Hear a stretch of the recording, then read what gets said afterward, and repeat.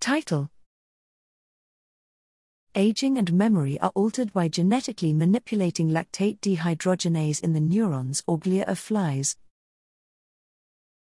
Abstract: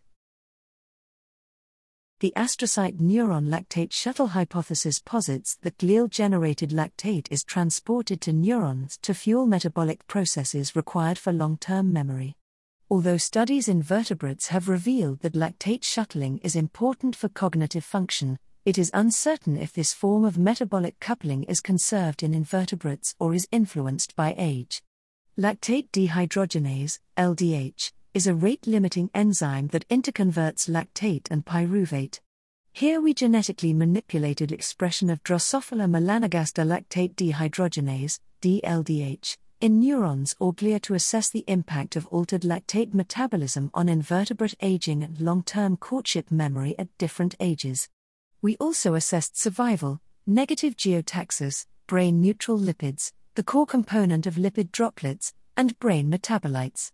Both upregulation and downregulation of DLDH in neurons resulted in decreased survival and memory impairment with age. Glial downregulation of DLDH expression caused age-related memory impairment without altering survival, while upregulated glial DLDH expression lowered survival without disrupting memory. Both neuronal and glial DLDH upregulation increased neutral lipid accumulation.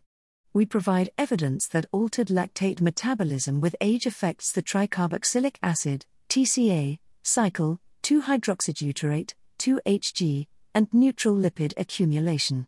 Collectively, our findings indicate that the direct alteration of lactate metabolism in either glia or neurons affects memory and survival but only in an age-dependent manner.